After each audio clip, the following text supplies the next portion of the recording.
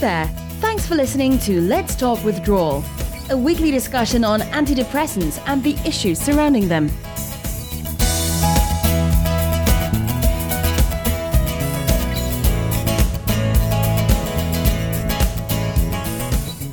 Hello and welcome to episode 6 of Let's Talk Withdrawal, a new weekly podcast discussing antidepressants. Before we get started, I just wanted to thank you for getting in touch and sharing your feedback, and we'll be going through some of the feedback later on. But first, I'm honoured to have had the chance to interview Dr. Terry Lynch. Dr. Lynch has consistently called for a reappraisal of how human suffering and distress is interpreted and responded to within modern Western societies. 10 years into his career as a GP, he lost faith in the medical approach to emotional and mental suffering.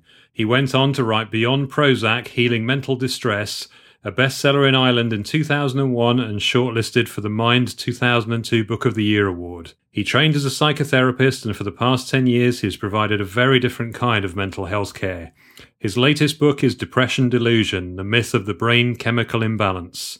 I was keen to talk to Dr. Lynch about some of the common psychiatry myths, his books and courses on depression, and his views on antidepressant prescribing.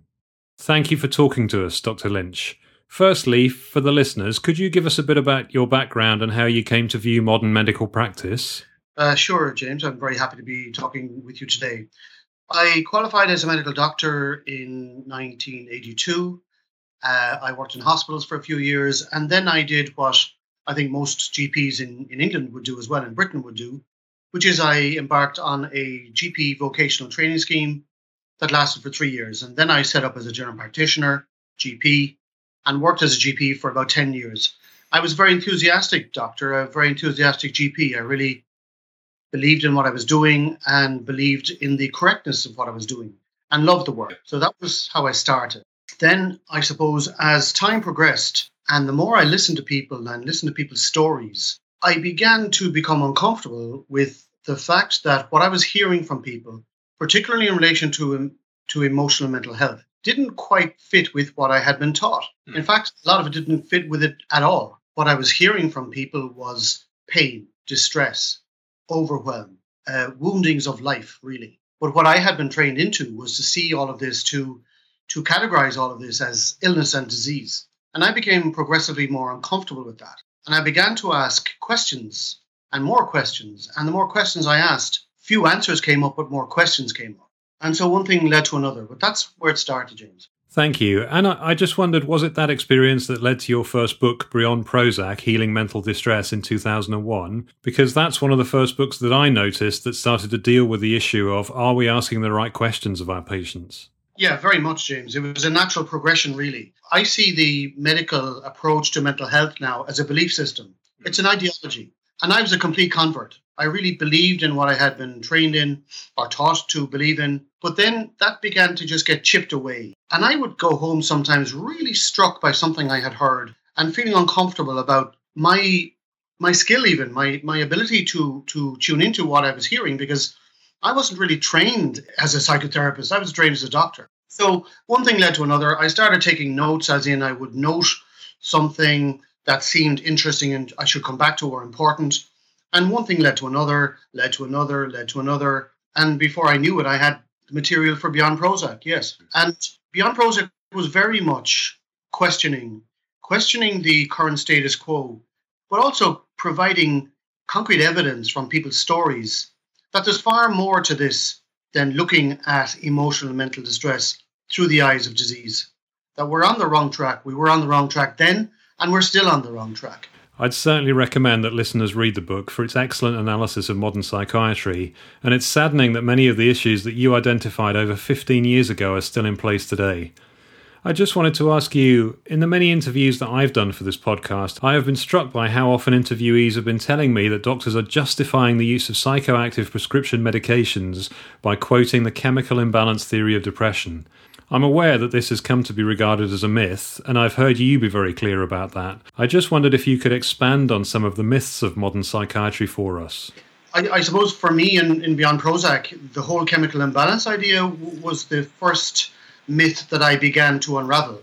because that was the one I was most familiar with. It was the one that was most mentioned. And what I've come to learn in the 15 years between writing Beyond Prozac and now is that we have a really serious global problem in mental health. And I hesitate to use the word sinister, but there are aspects of this that certainly are not in the public interest. They're in the interest of various groups involved in this. But the chemical imbalance, that is a complete myth. There never was any evidence that it was true. And it was publicized vociferously and enthusiastically by the drug companies and by the medical profession. And it was pushed and pushed and pushed. And yet it was never established. And over the years, I've put an awful lot of thought into this. And the title of my last book in 2015 was the Depression Delusion, the myth of the brain chemical imbalance. And I use the term delusion there because it is a delusionary idea. It's never been proven to be fact. Now, the next question, I'll come to the issue you mentioned about other myths in a minute. But the question arises, if this is not true, why do doctors say it? Why have doctors for 30 years, 40 years been articulating this either as a truth or so close to being a truth that it makes no difference?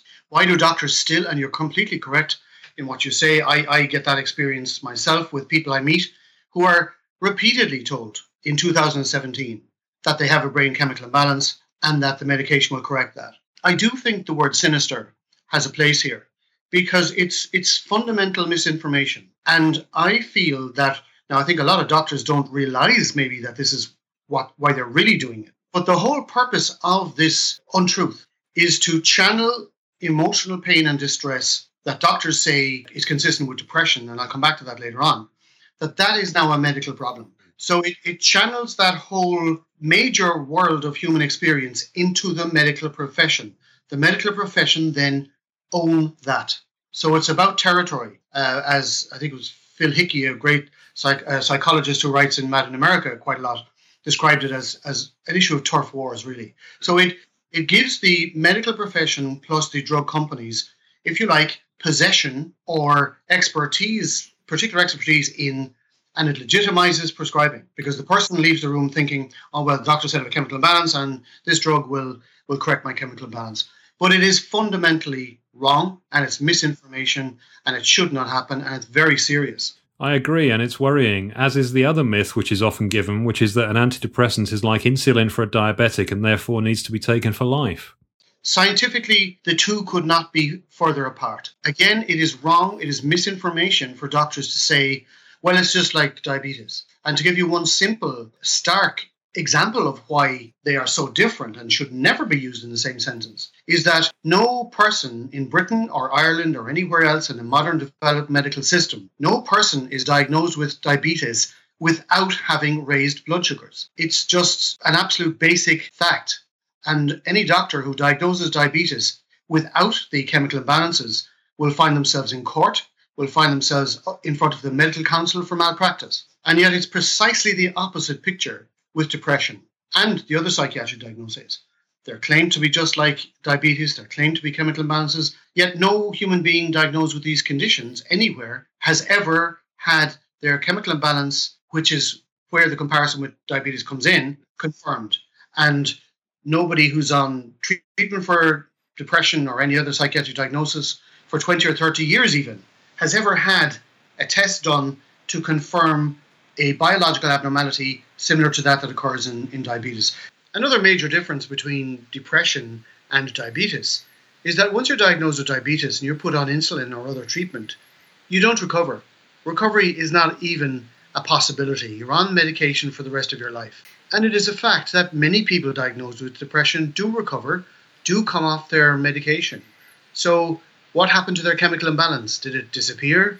Did it cure itself? What happened?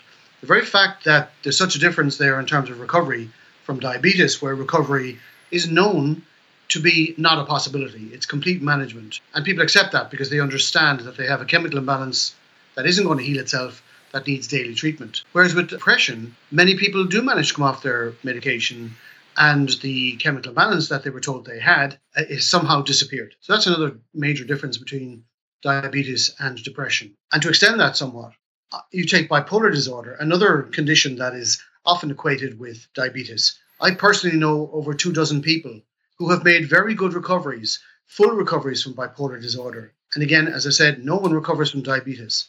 So how can people recover from bipolar disorder if it's a chemical imbalance that they have for life? So again, we have to reframe how we see these experiences and behaviors. So again, it's the same ultimate reason, in my opinion, and it is to channel this whole area of human experience into medical possession, really, and telling people these untruths, that they're chemical imbalances, they're illnesses like diabetes. That convinces people that, oh yes, the doctors really know that it's medical, but they don't know, and they're misinforming people. Another one, to come back to some of the other ones you mentioned, another of the common myths is that depression and other psychiatric diagnoses are brain disorders.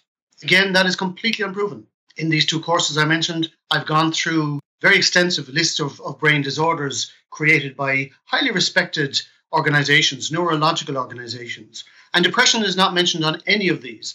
Bipolar disorder and other psychiatric diagnoses, they're not mentioned on any of these. For something to be a brain disorder medically, it has to fit certain criteria. It has to be establishable as a brain disorder through tests or pathology on postmortem examination, like happens with Alzheimer's, for example. None of that applies to depression or bipolar. So we have a really serious misinformation problem globally on mental health. And one of the areas we really need to look at again is this massive trust we have placed in the medical profession to solve these problems. Because if they're not fundamentally medical problems, then we need to be asking, are the medical people the right people for this job? Can I just read you something?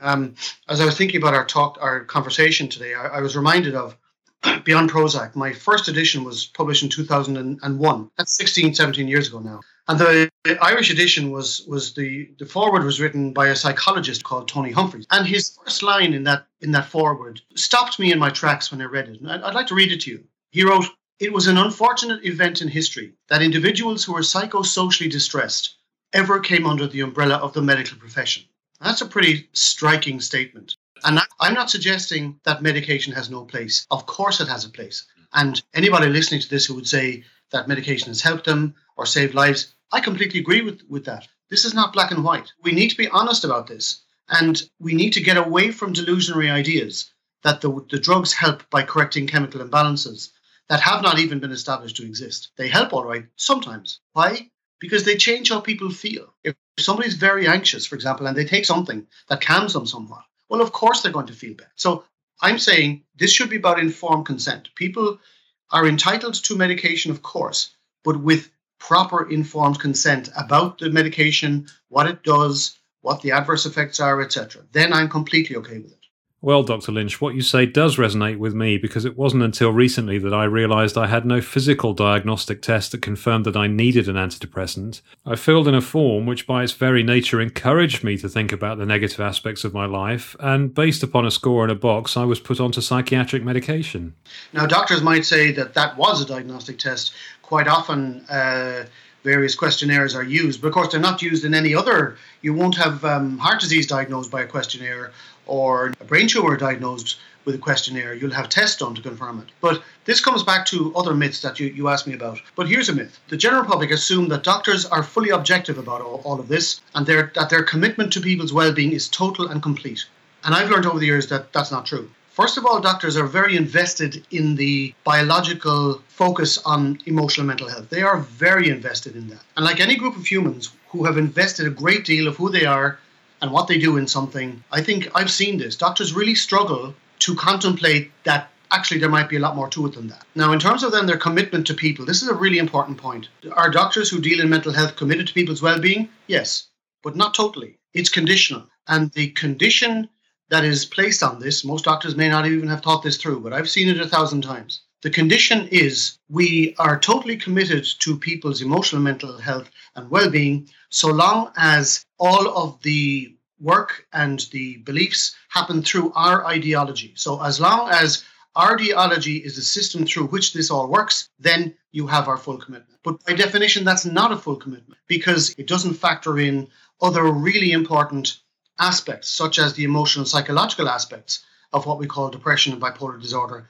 These don't get a fraction of the attention that they deserve. And another area where this comes up, and I mentioned it in an email to you, James, why is it that we have so few psychiatric drug withdrawal centres. You take benzodiazepines, which, 30, 40 years ago now, it was eventually admitted by the medical profession that there were big problems with them. And yet there are not that many centres, official centres for withdrawal of these drugs. And then with the SSRIs, which I wrote in Beyond Prozac 16 years ago, clearly cause dependency. The evidence is there. Very, very hard for people to actually find organised systems where they can withdraw from these drugs. And again, that's to do with what I said earlier on, that because anything that may reflect badly on the ideology will not be embraced by the system. And therefore, the system is not objective. I agree. And again, in my own experience, not only can I not find any treatment centres to help me withdraw, I've really struggled to find any doctors or psychiatrists who will even admit that withdrawal is a possibility, or that it's not just a short-lived temporary phenomenon that only happens to a small proportion of patients. That's certainly not my experience or the experience of many people I have interviewed. Yes, and this is something that the public really need to get again. The reason that doctors, and as I said, I am a doctor, I've been a doctor for 34 years, so I observe my colleagues very closely. And I have come to the conclusion that the reasons doctors struggle so much with this and say the kind of things you've just said is that they have invested so much of who they are and of their time and of their life in a particular viewpoint, in a particular understanding and ideology. And to think that that could be wrong or that some of what they might be doing could be a lot more harmful than they realize jars them. It creates a cognitive dissonance. It's an appalling vista. And we've seen down through the years how reluctant invested groups are at looking at the appalling vistas that they have been involved in creating. I realized 17 years ago that drugs like Seroxat and Prozac cause withdrawal reactions. How did I realize that? Just by listening. By actually listening to the people who came in my door. And I began, I suppose, to prioritize what I was hearing from the person and from people more than what I was being told by the drug reps or indeed sometimes by my medical teachers, because I began to realize that the person walking in the door, the patient walking in the door, has no agenda other than their welfare and well-being. So what they say to me in terms of what they're experiencing is quite trustworthy. One or two other myths now, without spending too much time on this.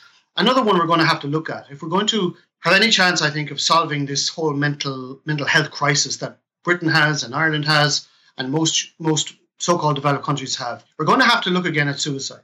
Because one of the core beliefs in society, and it originates through the medical profession, is that suicide is very closely linked with the concept with mental illness. So very closely linked, for example, with depression. So suicide then is very frequently kind of, again, channeled into that medical world that it was a complication of the depression. And if the depression was better treated, for example, then it mightn't have happened. That is just not true. I do not see that as true. Again, it's a belief that has been pushed and the public have taken it because they're told it by doctors who are very trustworthy generally. But, I've looked very closely at suicide. And suicide is about pain and suffering and losing hope and losing any sense that there's anything I can do or anyone else can do to make it better. And I think we're really going to have to relook at these things. And I think in relooking at them, James, we cannot be guided by the medical profession solely on this, because as I said, the medical profession are invested. They're heavily invested in channeling the whole emotional and mental health world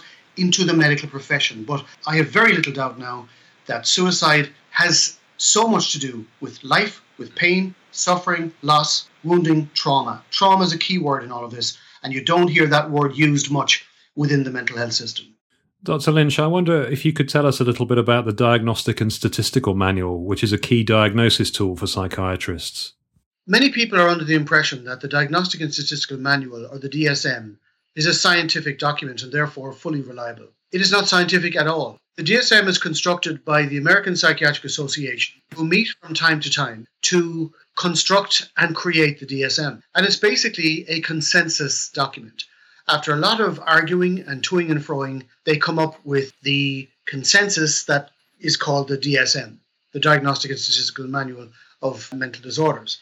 And I'm not being facetious when I say that there are many similarities between the construction of the DSM and the election of the Pope. The Pope is elected by getting cardinals together into a conclave away from the public, and they work it through and they consider candidates, and one by one they wean them out until they agree. And then the white smoke comes up from the Vatican. And with the DSM, it's a very similar process.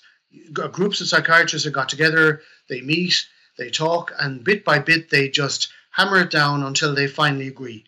And why that's relevant is that Again, this points to the faith-based basis of the DSM. It's a consensus faith-based ideology in which science plays virtually no part in the construction of. Thank you. And are there any other common myths or falsehoods that we should be aware of? Actually, one other myth. The myth that the whole mental health medical approach coming from psychiatry is scientifically based. That is a real myth. It's not scientifically based, it is faith-based. And we've just given some examples of that. Doctors believe in chemical imbalances, and note the word believe. Doctors tell their patients about chemical imbalances, but they're never proven. Now, science is all about proving. It's all about establishing what we think might be the case. So, whether it's depression, bipolar disorder, schizophrenia, and I'm not for one second saying these aren't issues or problems. They most certainly are. Experiences and behaviors are very real, very painful. They cause a lot of problems for the person themselves. There's often a ripple effect and knock-on effect on people around that person and losses to society, etc. But we're not going to solve them, in my opinion, by continuing this delusional idea of channeling it all into the world of the medical profession. Psychiatry is not scientifically based. It's faith-based, precisely the opposite of science. And Dr. Lynch, can I ask you, if we could change one single thing to try and improve the way we treat mental health, what is the one change that would have the most impact? The change I'd most like to see is the change at the very first point, because I think everything follows from that. And what I mean by that is when people present, whether it's to a doctor, usually to a doctor, the doctor's looking for what's wrong and trying to diagnose what's wrong. That is not the right way to go about this. We need to be looking at what's right. In other words, what's right about the person feeling this at this time in their life? What's right about this person having these experiences at this time in their life? How can we make sense of it within normal English discourse without resorting to medical language that really doesn't apply here? So I think the validation of experience, the idea that all experience is purposeful, all feelings make sense.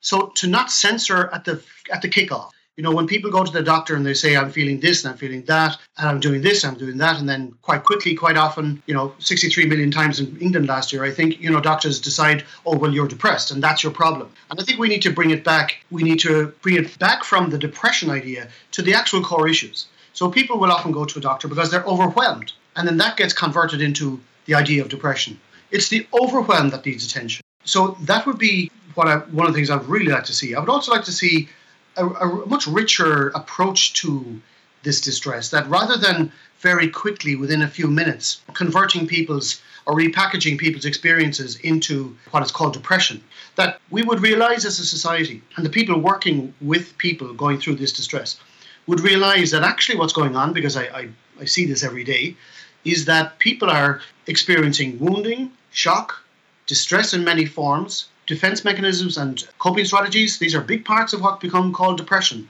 Choices and choice making, how we need to look at that and see how wounding and trauma affects our choice making. And then trauma, which of course infuses all of what I've just said there. This is what's actually going on when people go to the doctor and they end up diagnosed with depression. So we get it wrong at the first step. And then it's not surprising to me that if we get it wrong at the first hurdle, the ripple effect continues on and on and on. I agree. And again, I only fairly recently came to realise that my diagnosis of depression was a negative thing. I thought that a diagnosis would help me get treatment that I needed, but instead it disempowered me and led to a well-worn treatment pathway of medication without any conversation about alternatives. That's right. And for many doctors, and I've seen this many times, many family members have said this to me, it's kind of like the medical profession is happy with that's often enough as far as the doctors are concerned. But one of the things that often strikes me is that we doctors need to remember that people have lives and people have relationships and people have hopes and dreams.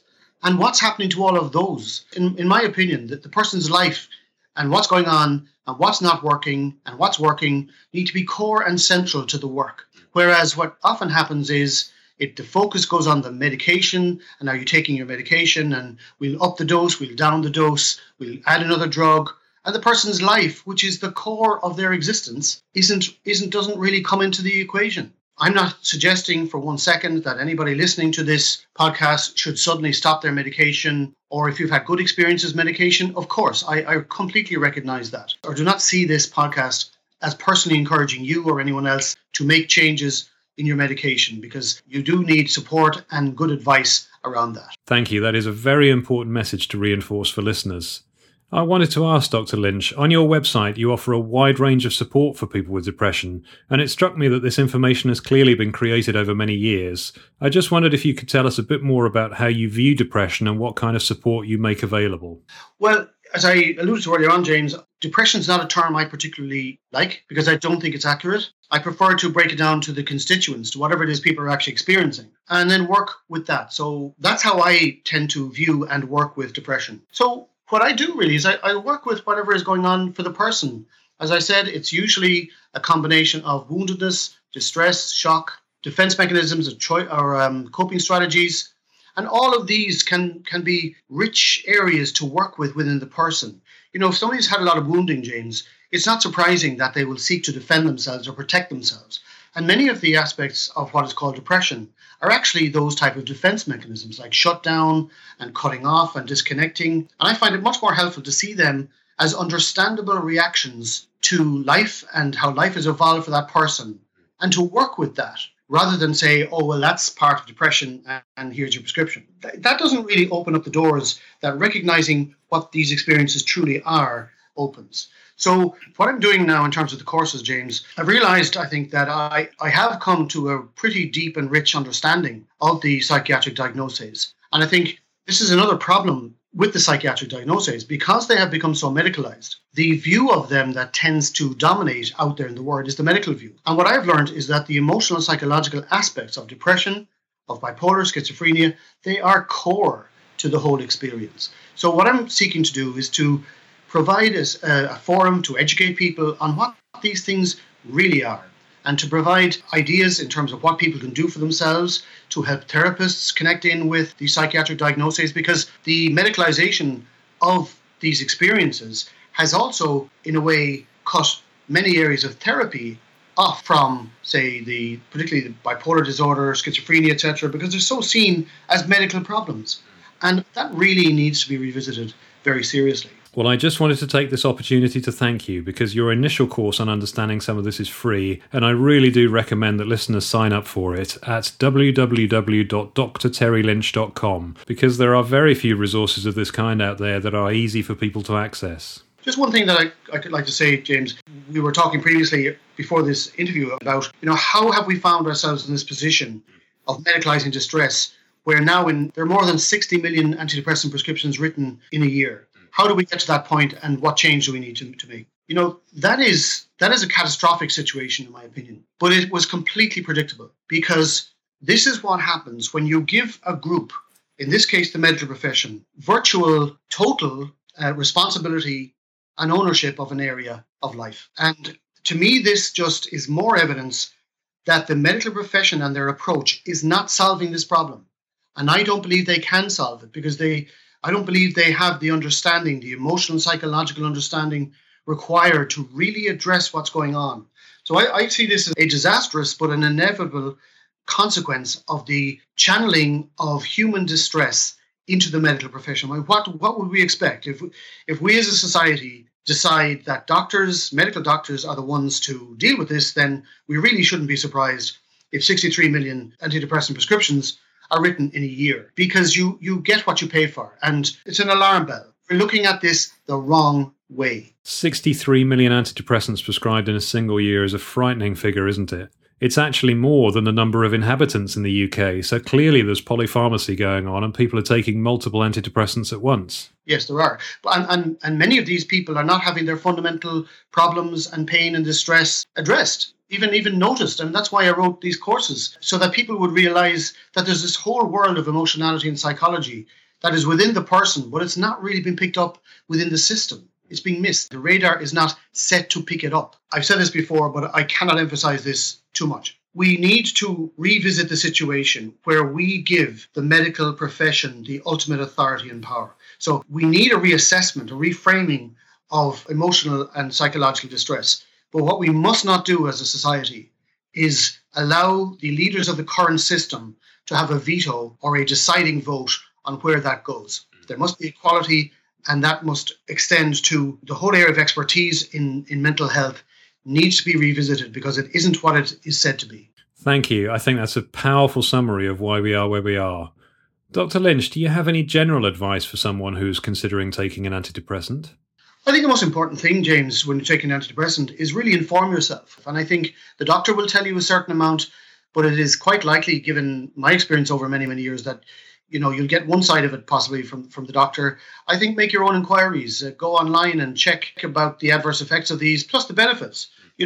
I prescribe drugs, James. I'm not completely anti-drugs. I just think that they're grossly overused because, as Abraham Maslow said, I think, to a man with a hammer, everything looks like a nail. And I think that's the system we have. It's so drug-focused that both doctors and the public think of drugs as the option.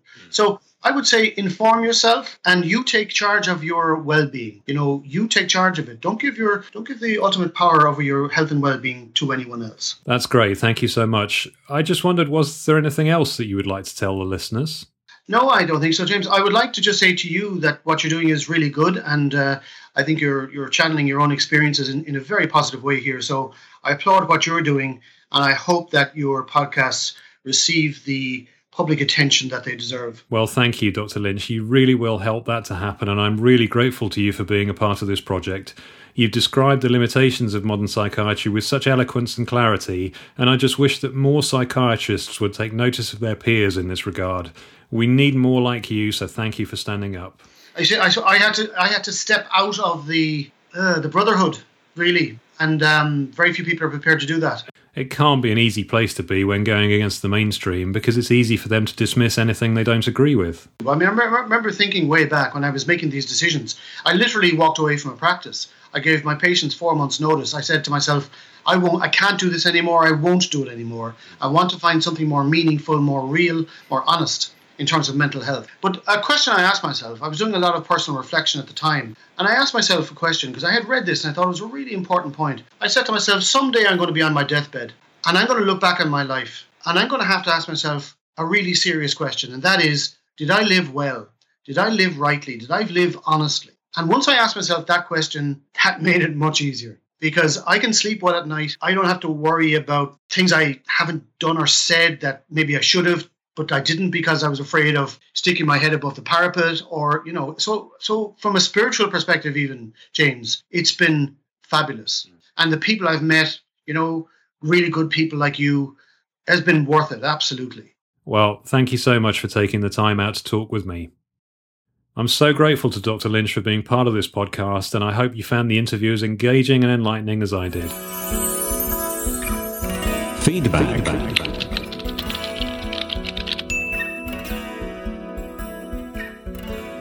Thank you so much for getting in touch and sharing your thoughts with me. I'd like to read out some comments and feedback from you. Firstly, there's been a lot of feedback praising Daryl, who we heard from in the last episode.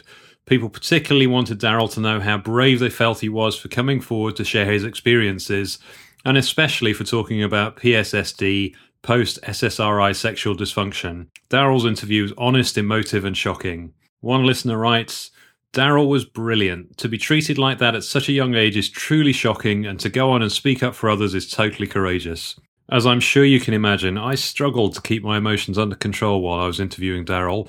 His description of the lengths that psychiatry will go to justify its approach was poignant and powerful. If you haven't yet listened to episode 5, I recommend that you hear Daryl's experiences for yourself. I've also heard from a listener in Canada who says, I wanted to write to thank you for your podcast. It was very nice to listen to your first few episodes as I was looking for some support in the process of tapering off my medication. Withdrawal can often be scary, especially since the effects often look like exacerbated anxiety or depressive symptoms. Hearing that other people experience similar things makes me feel less crazy and more angry that our healthcare system and our society cares so little for one another. Well, thank you so much for getting in touch. And these and other comments are typical of the excellent discussions that are going on in the Facebook group that supports this podcast. If you wanted to join in, go to Facebook and search for Let's Talk Withdrawal. You'd be very welcome to join in. Finally, if you're struggling with withdrawal yourself and don't know where to turn, there are some excellent resources listed on my website, jfmoore.co.uk. Please go and have a look. Please do not increase, decrease, or stop your psychoactive prescription medication without the advice and support of a medical or mental health professional. Thank you so much for listening. I can't wait to share the next episode with you, so please come back next week to listen in. Until next time, take care.